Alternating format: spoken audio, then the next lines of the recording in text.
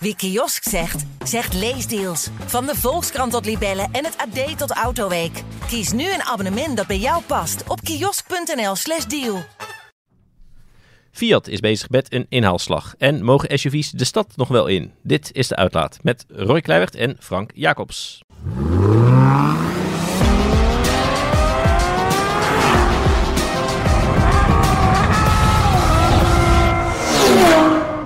Dag en welkom bij de Uitlaat, je favoriete autopodcast, waarin we ingaan op Autoweek achter de schermen en ons werk. Voordat ik begin, als je vaste luisteraar bent, vergeet je vooral niet te abonneren via je favoriete podcast-app, want dan weet je zeker dat je nooit meer een aflevering mist. Je vindt ons op Spotify, Apple Podcast, Google Podcast en nog veel meer.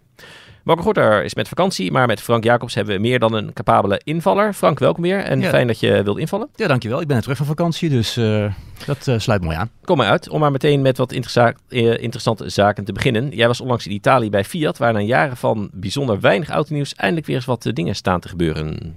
Ja, klopt. Ja. Ik was bij de onthulling van de 600e. En daar spraken we wat aardige mensen. John Elkann natuurlijk. En Olivier François, de CEO van Fiat. Ja. John Elkann natuurlijk de grote man, de Agnelli erfgenaam. Okay. Daar maakt ze een mooi feestje van. En zoals François het zei, Fiat is back on track. Nou, dat roept ze natuurlijk altijd, dat soort mooie verhalen. Ja. Maar hij had wel een verhaal. En het is, kijk, ze komt die 601 natuurlijk weer terug in een segment waar ze heel lang weg waren. Ja, voor de mensen die het gemist hebben, 600e, help even, wat wordt het? Ja, je zou het kunnen zien als een grote 500. Het is een auto, een beetje crossover-achtige auto in het B-segment, elektrisch. En het B-segment is natuurlijk een hartstikke belangrijk segment, crossover in de huidige markt. Ja. En het grappige is, ze waren dus 10 jaar geleden waren ze daar ook al bezig met een Punto-opvolger. En die werd op het laatste moment afgeblazen door de toen nog grote Macchioni. Mm-hmm. Want die zei, we gaan geen auto... Het Punto-platform was gewoon te verouderd. Dat kon niet meer mee. En hij zei, we gaan niet voor één model met zulke lage marges gaan wij geen nieuw platform ontwikkelen. Dus er werd gewoon de stekker eruit getrokken. En dat was toen een soort grote 500. En die komt er nu alsnog. Oké. Ja, nu kunnen ze profiteren van Stellantis. Hè? Dus dat platform is natuurlijk wat we wel kennen van waarschijnlijk ook de nieuwe Opel Corsa en 208. En, precies dat. En dan de elektrische versies daarvan. Ja, verder een opvolger van de Punto heeft zo lang precies laten wachten. Hè? Want dat was natuurlijk een heel belangrijk model voor Fiat. En die laatste is al heel lang meegegaan. Ja, nee, dat is ook zo. Het is ook altijd een belangrijk segment geweest. Fiat is natuurlijk het merk van de kleine auto's. Hebben we al eens anders geprobeerd, maar daar zijn ze wel helemaal groot en goed in. Ja. En de Punto heeft een hele lange historie. Vanaf de 127 tot de 850, dat soort auto's allemaal meer. Daar waren ze altijd groot in het B-segment.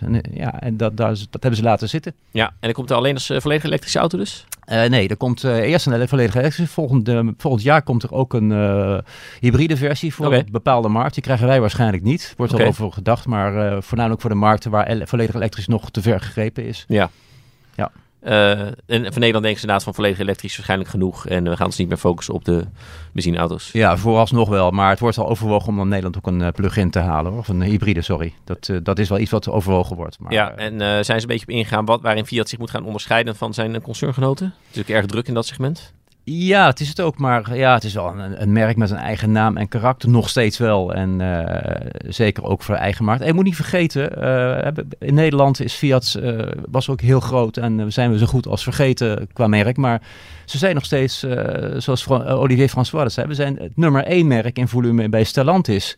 Ja, dan kijk je even. Serieus? Ja, serieus. Had ik ook niet gegokt. Nee, ik ook niet. Nee, maar dat is echt. Maar dat is ook wereldwijd bekeken. Ze hebben afgelopen jaar 1,2 miljoen auto's verkocht wereldwijd, waarvan bijna 500.000 auto's in Zuid-Amerika.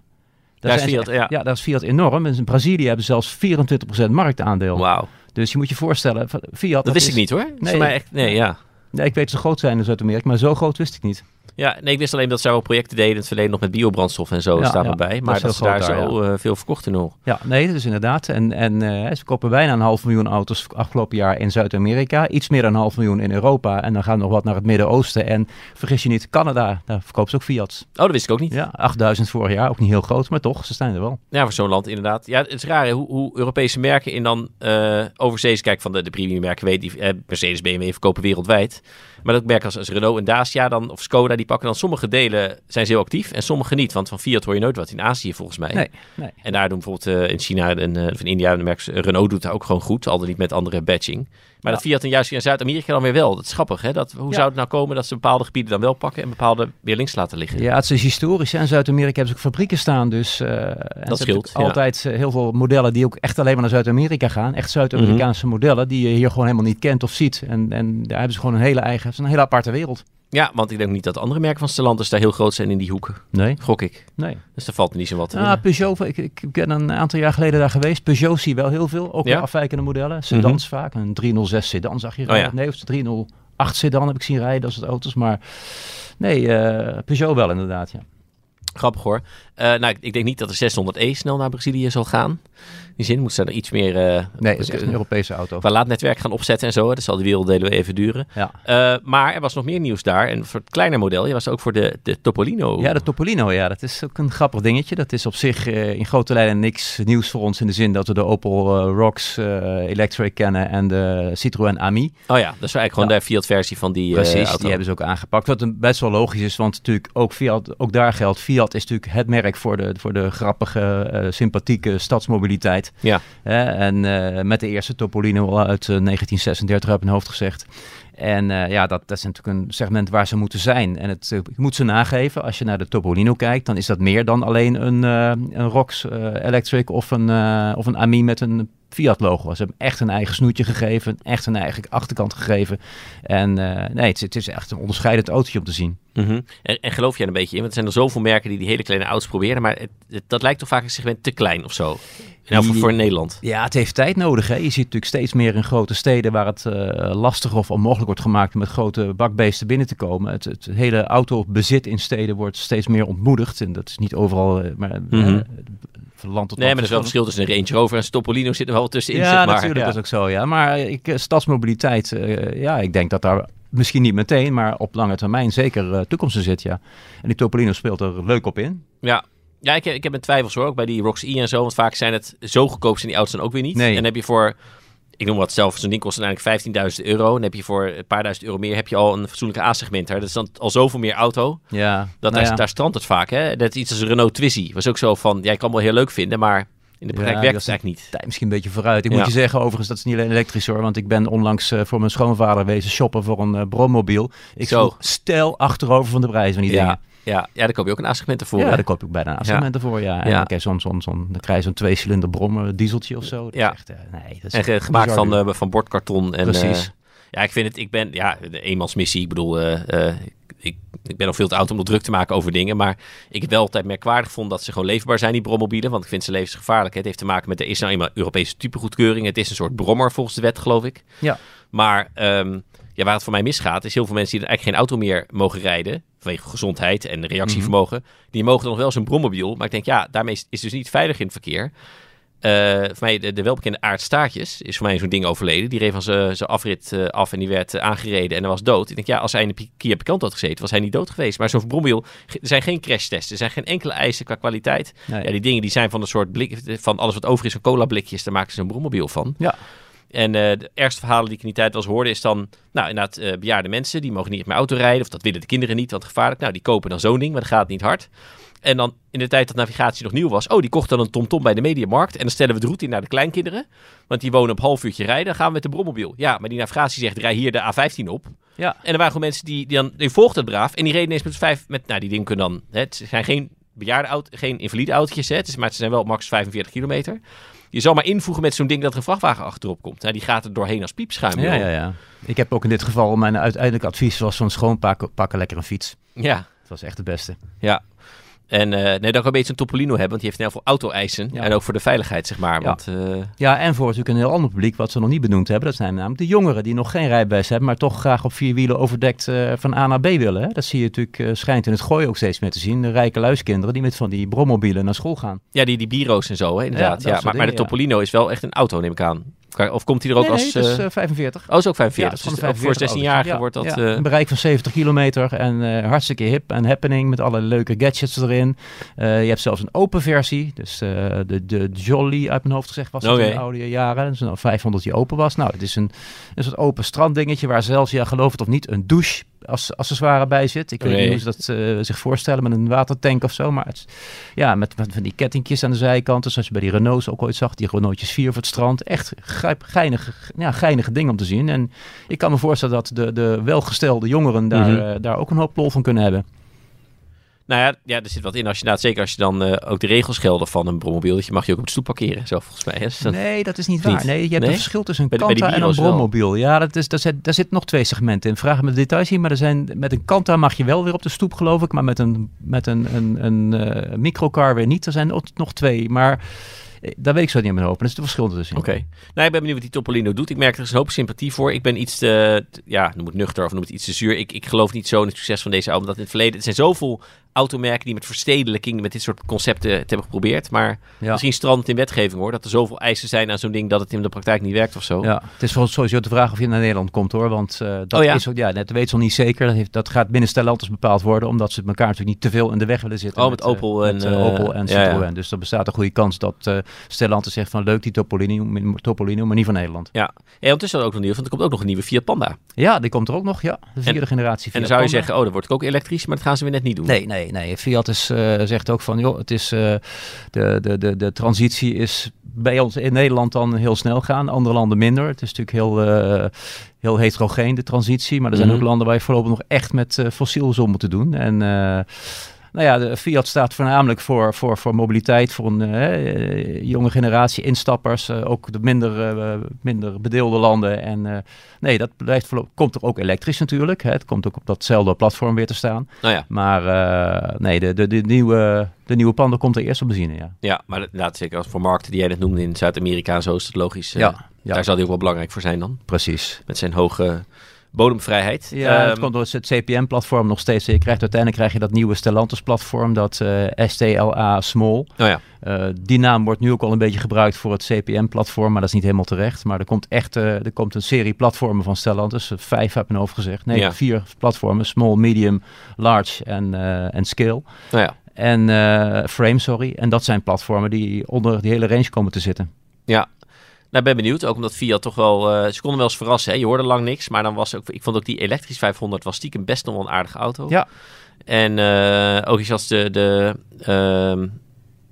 500X. Dat vond ik ook een verrassend goede. Die was eigenlijk beter dan ik in mijn hoofd had, weet je wel. Dus dan als ze wat deden. En het was nooit duur. Nee. Dus,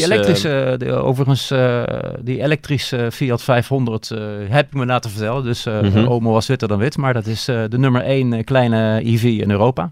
Ja, bizar. Al dus Fiat, maar goed. En een kleine EV doen ze dan minder dan bezig bent? Want zoveel keuze is daar natuurlijk niet. Nee, ik weet niet precies wat ze durven te dat is een beetje hoe ze rekenen. Het is de best verkochte Fiat 500 van alle 500.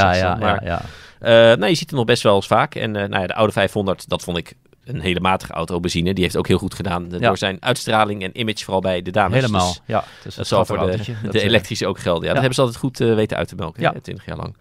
Heel leuk. Een ander merk waar jij afgelopen tijd voor mij veel te maken mee hebt gehad, is Cupra. Ja. En ondanks het feit dat het lijkt niet heel bekend te zijn bij mensen, doen ze het opvallend goed. Ik zie ook die Cupra Formentor in Nederland echt opvallend vaak.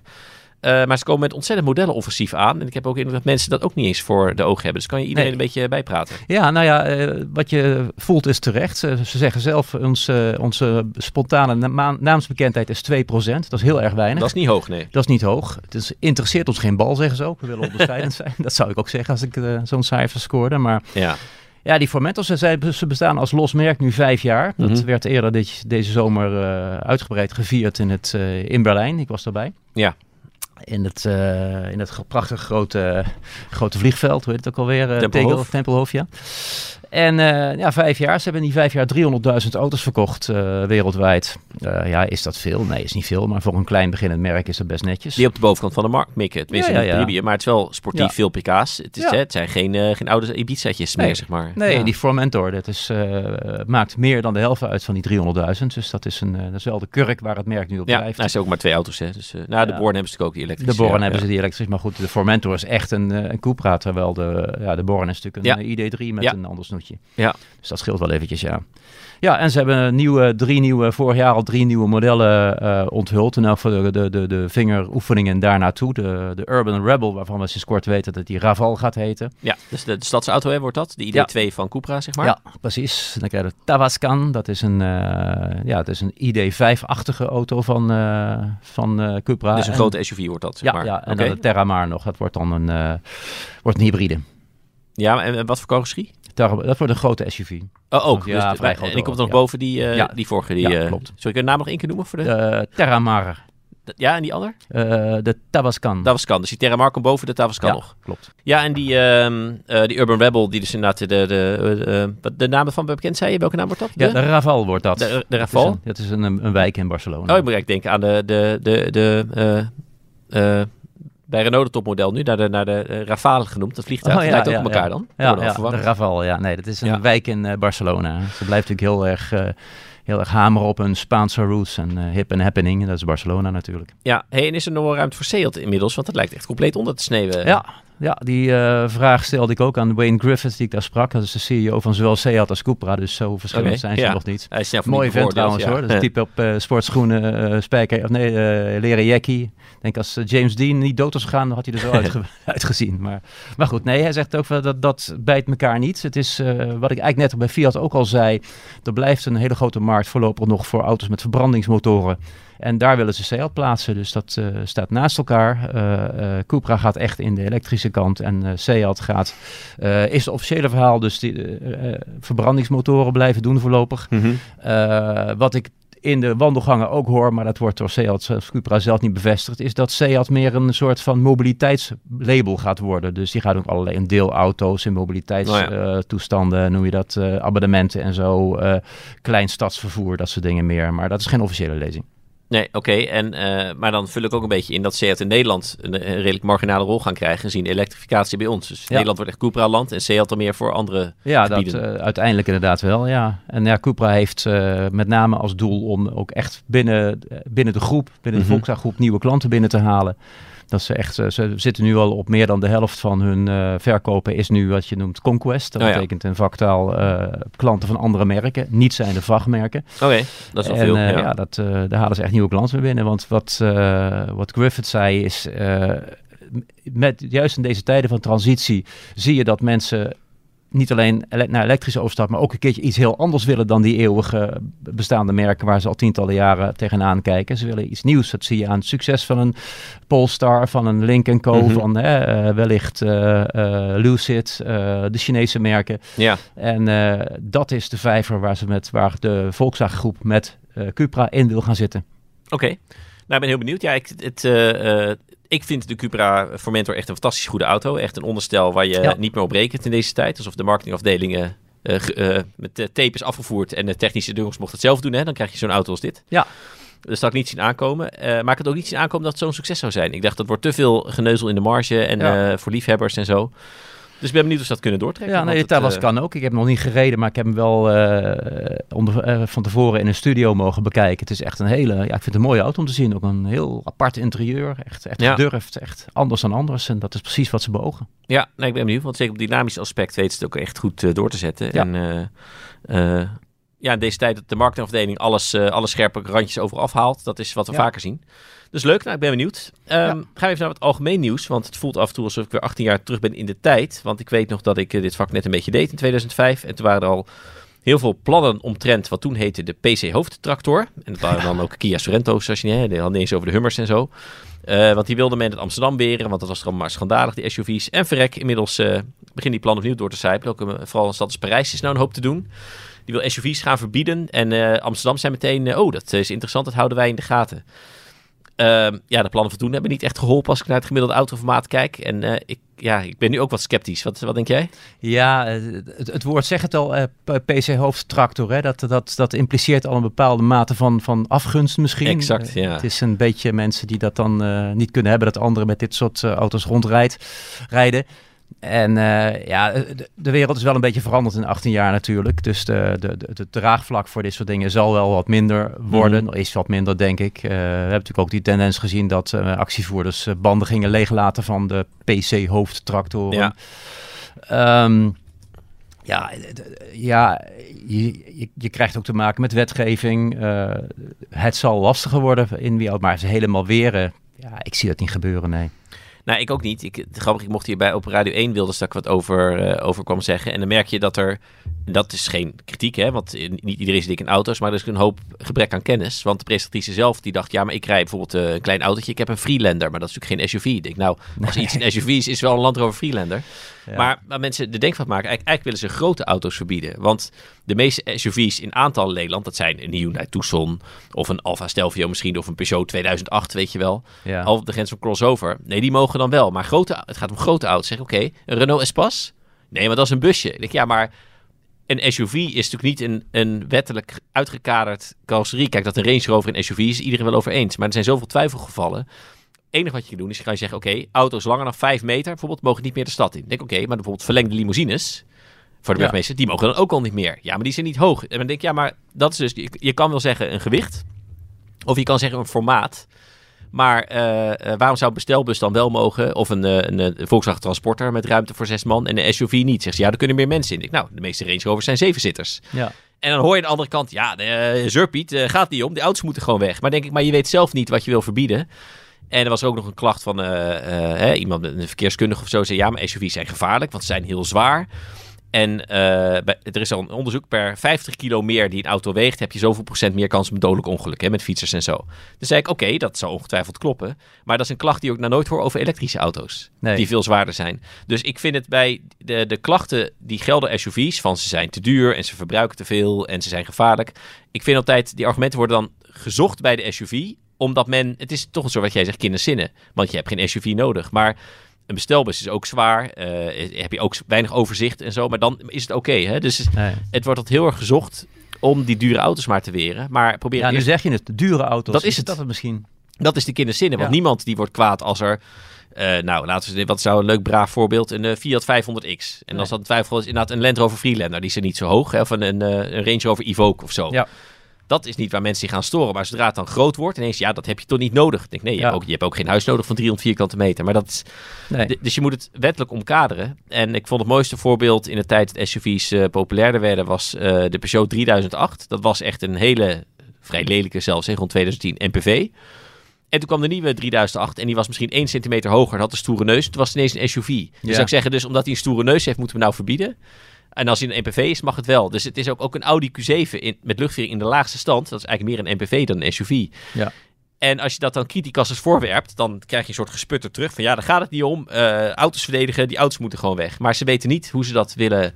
Nee, dat is precies wettelijk willen uitvoeren. Ja. Dat zie je ook op het fietspad, een mooi voorbeeld. Ja. Wielrenners van het fietspad af. Nou, definieer ze maar eens. Wat is een wielrenner? Nee, je kan ook stuur, een lycra pakje, een booskijkbril. Wat is een... nee, maar serieus, wat is een gebrek aan een bel, ja. Nee, ja, je kan ook zeggen inderdaad maximum snelheid voor fietsers, hè, van 20 of zo. Zei ze in Amsterdam. Maar ja, de meeste fietsers hebben niet eens een snelheidsmeter. Zeg het maar eens, hoe wil je dat dan? Nee, dat kan. Dan is het een eigen verantwoordelijkheid of zo. Hè? Dat is een goede. Daar moet je dat verplicht stellen op de fiets. Hoe heet controleren? Want ze hebben geen flitspaal voor fietsers. Ja, je hebt geen kenteken. Nee, moet je gaan lezen en staande houden. Ja, nou, succes. Ja, mooi. Heeft een auto, alle wielrenners een kenteken op je helm. Nee, maar ik vind het een goed voorbeeld, want het is typisch iets van je verzint een regel die je punt 1 niet kan definiëren, punt 2 niet kan handhaven. Nee. Nou zou je het met auto's wel kunnen definiëren door te zeggen, geen auto's meer in de stad, meer dan 1500 kilo. Dat kan. Ja. En dat is, nou ja, kijk, van mij hoeft het niet, dat verbod. Maar in elk geval vind ik het een te verdedigen verbod. Dat je denkt, zo'n auto wordt zo groot, dan kan dat. Maar dan besef je dan wel, de meeste SUV's mogen dan gewoon de stad in.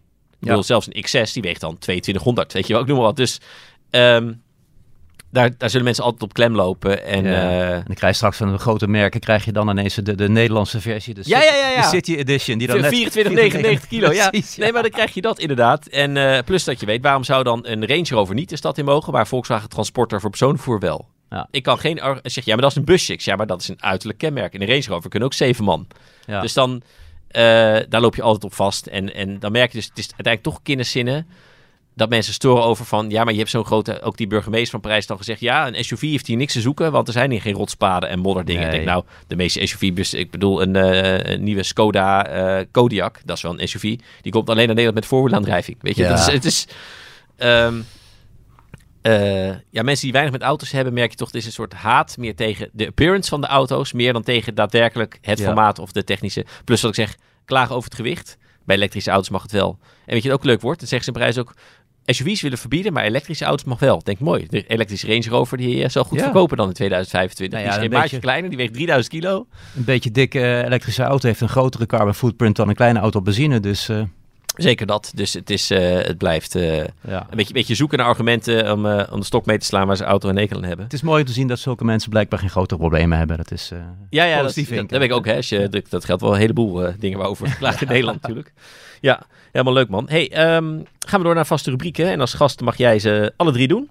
We beginnen met de To Drive list. Welke auto heb jij ondanks dit vak nog nooit gereden, terwijl je vindt dat dat toch wel eens zou moeten gebeuren? Marco noemde de laatste keer de Cadillac ATS-V. Terwijl jij wel zo'n gare Cadillac gereden de laatste jaren? Of, Nee, dat is al een paar jaar geleden, een Cadillac. Ja. Allemaal ding. Ja. En wat heb jij uitgezocht? Nou ja, ik zou het leuk vinden dat je een keertje zo'n sleutel van zijn auto meeneemt hier in deze show. Nee, maar zeg zonder gekheid. Ik kies dit keer voor de Lamborghini Countach. De posterauto van vroeger. Ja, precies dat, inderdaad. Ik vind dat nog steeds qua design een van de meest waanzinnige auto's. Donker, sinister, bedreigend. Mm-hmm. En als die auto ook maar half zo rijdt als dat hij eruit ziet. Nou ja, ik heb er 1 keer in mogen zitten bij een verzamelaar. Die had hem in zijn privé showroom staan, maar die was niet rijklaar. En die auto, dat is een soort de Darth Vader onder de automodellen. Ik vind dat een fantastisch ding. Past jij erin? Want jij bent niet de kortste redactielid. Nou en dat is wel een auto met... Hij knijpt je die stoeltjes ook letterlijk samen. En ik ben niet bepaald dik, maar ik paste erin, maar het hield niet over. Nee, maar ik zeg zeker voor bedienen van de koppeling en zo. Ja, nee, ik vind het een fantastisch ding in al zijn onmogelijkheid. En, als ik die een keertje mee mag nemen, dan kom erop met die sleutel. En wat vind je van die vernieuwde versie, zeg maar, die ze een jaar of 2, 3 geleden hebben uitgebracht? In beperkte oplagen. Ja. Deed het je wat of echt goedkope rip-off? Nou, het is best een leuk ding. Laat het niet. Het zag er mooi uit. Hij stond op Goodwood, heb ik wel zien staan toen. Maar het gaat niet. Ik vind ook die latere Countach's vind ik minder. Ik vond die originele, die eerste, die van die LP 500 concept afgeleid is, waanzinnig ding. Dat moet je eigenlijk niet aankomen, zulke auto's. Nee, dat klopt wel. Ja, ik heb het wel laatst op Le Mans Classic was ik en er stond er ook weer 1 geparkeerd. En in het echt is het altijd nog veel imponerend op de foto, omdat het zo'n UFO is. Het is echt, het is een UFO. Het komt straight out of space en het is geen goede UFO. Het is een UFO waar je voor aan de kant moet. Ja, en dan merk je hoe gestileerd en braaf en eigenlijk nieuwere Lambo's nog zijn, hè, naast de Countach. Zelfs de Murcielago en daarvoor de Diablo en zo. Ja, Bertone was het, hè? Die heeft die auto getekend destijds in de begin jaren 70. Begin jaren 70. Ja, nee, de agressie zit erin. Het lijkt wel, zeg ik eerlijk, een enge auto om te rijden. Uit die tijd. Ja, met handbak en weinig elektronica. Het engste wat ik ooit heb gereden is qua rijgedrag is een TVR Sagaris. Die gaat mij vermoorden, die auto. Dus het houdt het midden tussen moord en zelfmoord. Die heb je voor mij ook nog wel eens op de to-buy-list toen we die rubriek hadden. Dat je denkt, ik wil zo'n ding wel in mijn garage hebben. Die zou ik wel hebben, ondanks de doodsangsten. Ja, ik ben een thrill seeker. Ik vind het heerlijk. Als het, weet je nog uit wat voor motor ligt daar nou? Is dat een 6 in lijn? 6 in lijn, 6 in lijn, ja. De Sagaris dan. De Sagaris, V12 natuurlijk in de Lambo, maar ja. Dus nee, doe die Lambo maar. Dat zie ik wel zitten. Leuk man. Nou ja, je weet nooit in dit vak, zeg nooit. Zoals de auto die op rare events ligt nog een keer langs kan komen. Ja. Nee, leuk man. Ja, ik zou ook niet... ik ben iets te jong misschien om hem echt hoog met de drive list, maar ik zou een ritje niet afslaan. Ik zou wel vrij voorzichtig starten in elk geval. Het lijkt wel even wennen aan hoe dat rijdt. Dan de tegenvaller. Welke auto... had je hoge verwachting van, viel tegen, of welke auto vond je van tevoren al niks en was ook niks? Ik noemde vorige keer zelf de huidige BMW 2-serie Active Tourer, als zijn er niet plug-in. Welke auto heb jij verzonnen? Ja, ik word onpasselijk van de achterkant van de nieuwe Range Rover. Het is, designtechnisch, zeg maar, bedoel je? Ja, dat designtechnisch. Ik vind, ik zeg het met pijn in mijn hart, ik ben een groot liefhebber van Land Rover in het algemeen en ook de Range Rover heb ik altijd prachtig gevonden. Ja, laat het in Amsterdam maar niet horen. Hè? Ja, nee, precies. Maar het is nu echt, ik vind het grappig dat decennia lang Chinezen hebben alles nagetekend wat wij maakten. Je is op beurzen, je hebt het ook vaak zat gezien. Schaamteloos met checklists en camera's en meetapparatuur hingen ze tijdens de show op en in auto's. Ik herinner me de oude meneer Piech die ooit zo'n Chinees op de schouders klopte en zei van, doe geen moeite, ik bezorg je de tekeningen wel. Oh ja. Dat hij altijd, want we zijn op persdagen op beurs, dat die mensen altijd daar binnenkwamen. Ja. Je zou zeggen, en al komen ze binnen, dan haal je ze gewoon van de stand. Ja, de Shanghai Daily, hè. Ja, maar dan hou je, als je gewoon met meetlint en zo, ik bedoel, wat ze bezetten ook zo'n auto. Wij konden gewoon niet filmen, omdat de Chinezen zat te meten hoe dicht het dashboardkastje, hoeveel seconden dat dicht ging en zo. Ja. Dat is te bizar voor woorden. Ja, er lopen ook kinderen rond en kinderwagens zo. Ik heb nog een keertje een paar kinderen bijna bij het nekvel weggetrokken. Het is hier geen kleuteropvang. Bleken die kinderen van Fiat te zijn. Maar... Oh ja. Toen ging je een paar jaar op de zwarte lijst. Ja. Ik heb een paar keer gezwommen in de Wurtelzee met een blok beton aan mijn voeten. Maar maar die Range Rover, ik vind het echt een knieval naar Chinees. Ik zie ook vaker dat ik Chinese designlijntjes zie in westerse auto's. En het is begrijpelijk. Ik bedoel, die markt is gigantisch groot aan het worden. En de Chinezen komen nu echt, maar nee, bij die Range Rover vind ik het echt storend.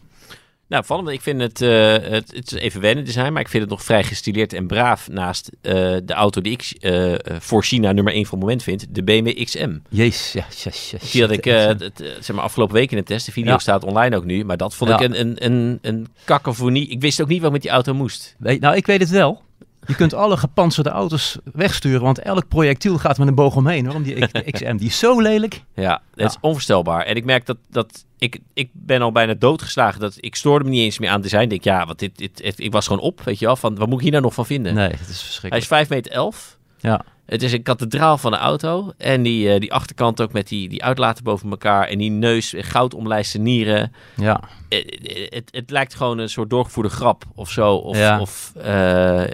Dat denk ik echt, wat moeten we hier? Maar BMW heeft natuurlijk heel vaak vanaf die Bengals 7-serie, toen kwam de X6, we hebben allemaal hard gelachen. Nou, BMW lacht het hardst op weg naar de bank sindsdien. Die XM, bij een bepaald publiek, wat ook niet helemaal de smaak van jij en ik, die vinden hem allemaal dik, hè? Ja. Dat is... Ik zag onder de video, zeker op YouTube, echt 250 reacties en 90% die vindt het echt niet te harde, zo lelijk. Nee. En dan 10% die vindt hem eigenlijk wel dik.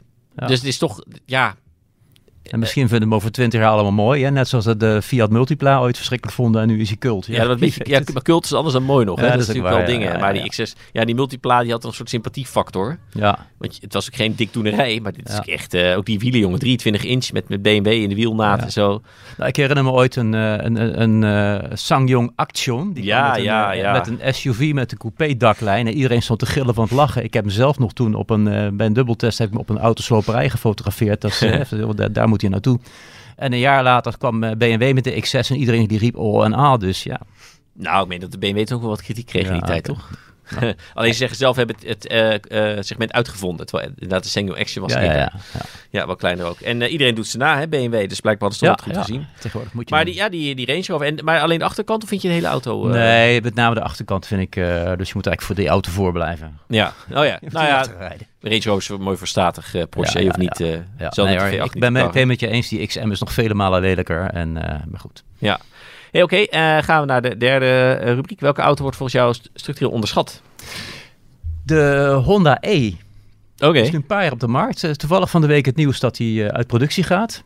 Om plaats te maken in productieruimte voor grote SUV's. Jawel, we hebben het weer. Maar nee, ik vind het een... die wel verkopen? Ja. Die wel verkopen, want deze auto is natuurlijk veel te duur, die Honda E. En een actieradius van net iets meer dan 200 kilometer. Daar kom je natuurlijk niet meer thuis komen tegenwoordig, letterlijk en figuurlijk. Maar nee, ik vond het ontzettend sympathiek. Leuk autootje om te zien. Een leuk klein elektrisch autootje. Zo moet het nou. Maar ja, de markt dacht er blijkbaar anders over. Ja, ik deel je enthousiasme in zoverre ook niet. Dat het had wat leuks kunnen worden. Design vond ik nog wel grappig. Onderstel was ook goed. Actieradius was belabberd, wat je zei. Ja. Ook de laadsnelheid, dat was echt schokkend. Dat was echt 35 kilowatt snelladen of zo. Ja. Nou, dat is echt, er zijn nu auto's die het letterlijk 10 keer zo snel doen. En hij had die rare camera's als buitenspiegels. Ja. En dat heeft hem bijna nog tot 2 keer toe een ongeluk op. Weet je, een dode hoek van heb ik jou daar. Ja. Interieur was met die enorme half aquarium digitaal had je dan binnen en zo. Het was zo ver doorgevoerd dat het praktisch gebruik van die auto was zo slecht. Ja. Het was eigenlijk een conceptcar productierijp en dat maakt hem zo leuk, maar niet leuk en praktisch zijn vaak twee verschillende dingen. Ja, want hij is ook nog, zoals elke Honda eigenlijk, veel te duur. Ja. Terwijl als je nou gewoon die auto had gedaan met hetzelfde design, iets betere actieradius, wel goede laadtechnieken en normale spiegels, dan had je al veel betere auto gehad. En dan heb je ineens iets met sympathie. Ja, zo is dat. Maar Honda, wij weten het beter. Ja, ik vond hem leuk tot ik me reed. Laat ik zo zeggen. Dacht ik, ik vind niet raar dat dit niet loopt. Maar het is... Bij Honda maken ze eigenlijk rare keuzes. Hè? Techniek hebben ze op orde, maar marketing en uitwerking, dat faalt nog wel eens. Ja, naar ons toe in elk geval. Maar Europa is natuurlijk een soort voor hun, dat bestaat ook nog. Weet je, ze zijn natuurlijk in andere werelddelen veel groter. Dus, Nee, dat klopt. Maar ze laten ons wel heel erg links liggen dan. Hè? Ze zouden het beter kunnen doen. Ja. Oké, dan gaan we eens kijken wat we verder nog hebben gedaan deze weken. Waar waren wij bij? Wij reden onder meer onlangs met een gloednieuwe Mercedes E-klasse. Collega Mark Klaver heeft dat gedaan. De video staat voor mij inmiddels online. zou zomaar de laatste kunnen zijn. Hè? Nou, voor wel een huidige vorm. Of ze moeten echt de nieuwe E-klasse elektrisch gaan noemen. Maar dan hebben we de EQE voor. Ja, precies. Dus zou zomaar kunnen. E-klasse vende jij door de jaren heen? Opeens een taxi-klager. Ja, natuurlijk taxi, maar dat, zo wat. Je hebt gele platen, dus dan is het geen taxi. Ja. Nee, ik heb het door de jaren heen heel verschillend gevonden. Het zal mijn leeftijd zijn. Ik vind hoe ouder, hoe mooier in de meeste gevallen. Maar het is altijd wel een stijlvolle, chique auto. Een heerlijke auto om te rijden ook gewoon. Ja, lange afstand, hè? Heerlijk, gewoon een fijne, zoevende auto. En ik heb altijd iets gehad, een fetish gehad met die ster op de neus. Het is een soort vizier wat voor je uit. Een soort net als de boeg van een schip. Ik heb er wel iets mee, met die E-klasse. Ik was ook wel fan hoor, van fijne auto's. Zeker voor, weet je, in Nederland natuurlijk krap en woonwijken was soms een beetje slagschip. Maar als je eenmaal lang onderweg was, onverslaanbaar. Ja. Dan collega Cornelis, die gaat binnenkort verslag doen van het rijden al een beetje camoufleerd. Ik weet niet of ik mag vertellen, maar dan doe ik het per ongeluk. Met de Audi Q6, vol elektrisch nieuwe SUV van Audi op ook nieuwe platform, of het platform van de nieuwe Porsche Macan. Ik reed zelf met, daar komt hij, de Honda ENY1. Kijk eens. Als je hebt. En het lijkt een soort sterk wachtwoord. Of de naam schreef ik al van het nieuwe kind van Elon Musk. Dat zo heet, maar hij heet echt zo. En we dachten de uitzendredactie, namelijk, het is zeg maar, dus kleine e, dubbele punt, grote n, kleine y en dan het getal 1. En als je dan achter elkaar uitspreekt, heb je eigenlijk Anyone, of zelfs als je de e aan elkaar doet, Anyone. Dus het is de Honda Anyone. Dus dachten we, dus dat is de truc, zo wil Honda niet maar. Toen was ik bij Honda en zeiden ze, nee hoor, het is gewoon ENY1 en de rest is toeval. Ja, het is Koreaanse humor die je nou beschrijft. Ja, die doen dat altijd, dat soort dat soort dingen altijd, ja. Oh ja. Ik had met Hyundai hadden we ooit de Hyundai Getz introductie, s'avonds de borrel heette de Getz Together. Ja, weet je dan. Ja, dat is in mijn gezicht. Maar het is die Honda, de elektrische HRV. En best aardige auto, maar typisch Honda weer erg duur. €50.000. Denk ik toch een hoop geld. Maar stiekem erg goed onderstel. Redelijk actieradius. En als ik dan tegen Honda zelf zeg van hij is wel erg duur. Hè? Je koopt voor minder geld een Tesla Model I, een Megane E-Tech, een ID3.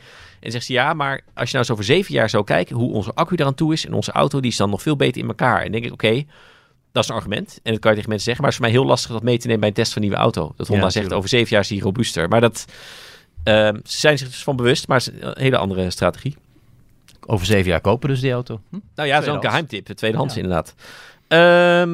Dan gaat ook Cornelis nog rijden met de nieuwe Hyundai Kona. Die echt bizar groot is voor zijn segment. Want ik heb de staatsonthuling gedaan. Maar die heeft het in elektrische vorm natuurlijk heel goed gedaan in Nederland. Collega Lars die gaat bij Opel kijken naar een soort nieuwe Opel Manta. Die anders gaat heten statisch. En Marco die gaat buitenspelers als noemen. Want die gaat rijden volgende week met de Porsche 718 Spider RS. Lekker, en het is de facto de open versie van de GT4 RS. Met dezelfde motor. Lekker. Dus hij mag zijn oorbescherming meenemen. Want ik vond ik heb de dichte versie gedaan, die GT4 RS. En ik vond het de meest kabalige auto die ik ooit gereden heb aan de binnenkant. Aan de buitenkant niet, gek genoeg. Dan is het de Lamborghini Huracan STO klinkt harder. Die is bijna niet meer straatlegaal. Maar het aanzuiggeluid zo hard hoor je natuurlijk binnen veel harder. Dus dat is echt... iets met speakertjes gedaan, dat was ook wel eens. Nee, dit is natuurlijk atmosferisch. 9000 toeren atmosferisch. Ja. En ze hebben wel een soort membraan die het motorgeluid naar binnen geleidt. Maar het is wel natuurlijk, zeg maar. Ja. En je kan gewoon niet praten in de auto zo vol gas, zo hard klinkt dat. Dus nu... dat had je bij die Russische Concorde ook, hè? De Concorde-ski, die kon je ook... gaven mensen elkaar briefjes aan boord om te converseren. Ja, dat is een goed idee voor hier op de autobaan inderdaad. Dan, wat hebben we in mijn garage staan? Nou, ik zei al, ik had een BMW XM en dan had ik een Range Rover Sport PHEV bij. Want XM is een plug-in, voor het milieu natuurlijk. Hè? Dat soort auto's met stekker. Dan hebben we een Kia Niro duurtester hybrid en hebben we een elektrische Kia Niro bijgehaald voor het vergelijk. Dat is altijd wel leuk. En ook wel grappig, collega Jan Lemkes heeft een smart #1, want zo spreek je het echt uit, hè? Niet hekje 1 of gewoon het getal 1, nee. De smart #1. Half Mercedes, half Geely tegenwoordig. Eigenlijk dezelfde auto als de Volvo EX30. Dat is ook wel grappig. En heeft hij een Cupra Born bij. Zijn we hier toch bij Cupra uit. Dus dat is wel leuk vergelijk. Ik heb die smart gereden. Best een aardige auto. Dus ik ben benieuwd naar deze test. En dan hebben we nog, maar onduidelijk wie van ons dat gaat doen, een Xpeng G7. En jij bent bij Xpeng geweest, weet wat voor auto dat is. Ja. Wat is voor auto? Een G7 voor de luisteraars? G7, ja. Het zit een beetje tussen een Tesla Model 3 en een Model I. Nee, 3 en... 3 en S. S in, ja. Het is een sedan. Ja, het is een flinke sedan. Flinke sedan. En wij halen een Model 3 Performance bij. Dus mooi Chinees vergelijk. Oké, nou dan gaan we langzaam af. Nee, je bent nog niet klaar. Er staan nog 3 auto's in de box. Dat is Ja. Maar dat zijn niet voor de testen. Ja, Frank. Marco heeft al wat een tipje van de sluier opgelicht vorige keer. Ze zijn alle 3 al gepresenteerd afgelopen week op de site. Onze barrels de van de Barrelbrigade. Ja, want jij bent mededeelnemer. Vertel. Nee, we hebben dit jaar een energiethema. We hebben 3 auto's met 3 verschillende energiebronnen gedaan. Een benzine, een diesel en een LPG. Dus Marco die heeft de afgelopen weken gereden in een Focus diesel. Ik in een Renault Safraan benzine en Luc Franke in een Polo op LPG. En daar hebben we de gekste dingen mee uitgehaald. En er ging weer van alles mis en stuk. Dus zoals het hoort, de Barrelbrigade. Ja. De auto's staan nu uit te hijgen en de garage af te wachten op een lot. Dus als iemand nog een idee met die auto's heeft, die mag ze zo komen halen. Ja, en Marco had vorige keer een beetje verklapt welke auto's jullie gekocht hadden. Maar vooral jouw keuze vond ik leuk, want het is niet de eerste keer dat jij Frans uitzoekt voor de Barrelbrigade. Heb je niet eerder een Laguna een keer? Ja, ik heb 3 keer meegedaan met de Barrelbrigade en 3 keer met een Renault. En dan word ik ook uiteraard in de reacties onder beticht van Renault. Sympathie is absoluut niet waar. Mijn vrouw rijdt zelfs een Renault Captur, maar goed, dat is ook toeval. De eerste Renault was geen toeval. Dat was echt een bewuste keuze, die Laguna, die 1. Vond ik gewoon een mooie auto en die heb ik ooit willen rijden, maar dat ging aan mijn neus voorbij, dus heb ik dat alsnog gedaan nu. Vorig jaar ik heb er wel gereden, wel niet achter het stuur. Mijn vader had er een, wat ook nog geen wat leuk. Ja. Een prachtige auto destijds. Ja. En vorig jaar toen wilde ik een keertje cabrio rijden. En toen ik de €1000 grens op autoweek.nl, onze occasion hoek had ingetikt, bleven er alleen maar Renault's, Renault Megaan's over, cabrio. Tenminste, die het ook nog deden. Dus toen werd het dus een Renault. En ja, in dit geval, ik had €1000. Ik had geen idee. En ik tik €1000 in. En ineens komt er een Safraan voorbij. Ik dacht, god, die bestaat nog, zeg. Ik wist niet eens. Ik was bijna vergeten die auto ooit bestaan had. Mm-hmm. En ik dacht, doe eens gek, weet je wel. Doe iets aparts, iets bijzonders. En ik kom erop met die auto. Leuk hoor. Ja. En je wilt er niet te veel verklappen, maar hij heeft wel gered tot het einde? Hij heeft het gered tot het einde. Ja, dat is meer dan je van mijn Megane kan zeggen. Want die viel bij de monstertocht uit. Hij heeft het gered tot het einde. Vraag niet hoe. Er is zeker met de auto's hier en daar wat stuk gegaan onderweg. Maar dat zie je in de komende weken in onze video's en in het blad.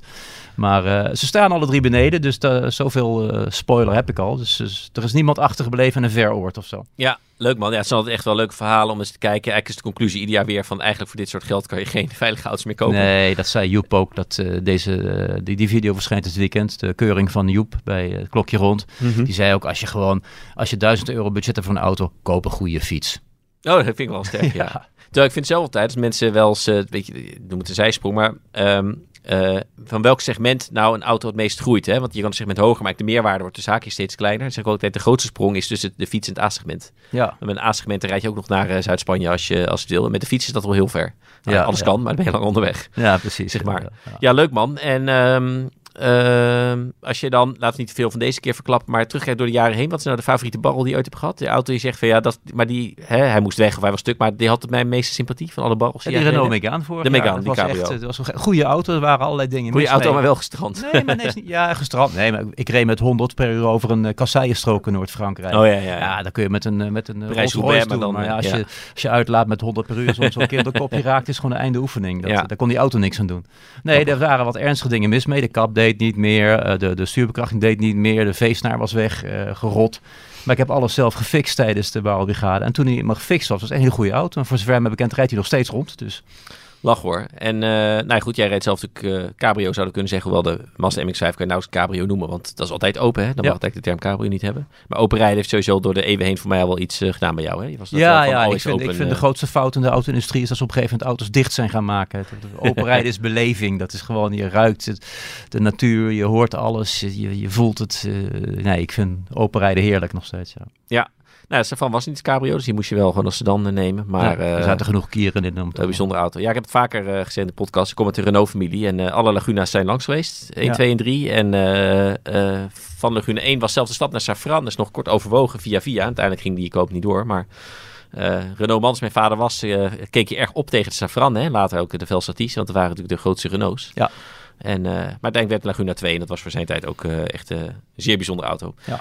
Leuk Frank. Hey, hartstikke leuk dat je weer kon invallen in de podcast.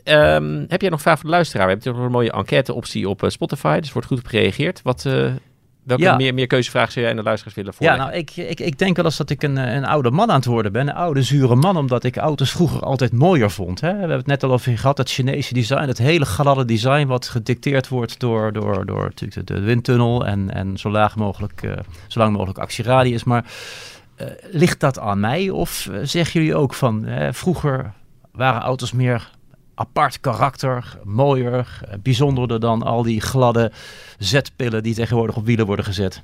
Oké, en wil je de vraag doen over dat design of Frank Jacobs zelf geen oude zure man is, zeg maar? Ja, het design. Het designgedeelte, oké. Designgedeelte. Apart is één vraag. Nee, ja, leuke vraag. Ja, in de comments zien we er ook al veel over, dus dat is veel best iets waar mensen wat van vinden. Nou, reageren op de vraag kan enquête technisch via Spotify als je luistert, maar je kan ook gewoon in de comments reageren op autoweek.nl als antwoord op deze vraag van Frank. Of elke andere comment of vraag die je hebt kan uiteraard ook. Ik dank sowieso iedereen weer voor het luisteren, net als de rest van het jaar. Laat vooral ook even een review achter als je luistert via de Apple app of Spotify. Zowel een tekst als met 5 sterren, want dat helpt ons aardig op weg. Frank, dank voor de aanwezigheid. Graag gedaan, ook bedankt. En jullie allemaal tot de volgende keer. Hoi, hoi. Dag.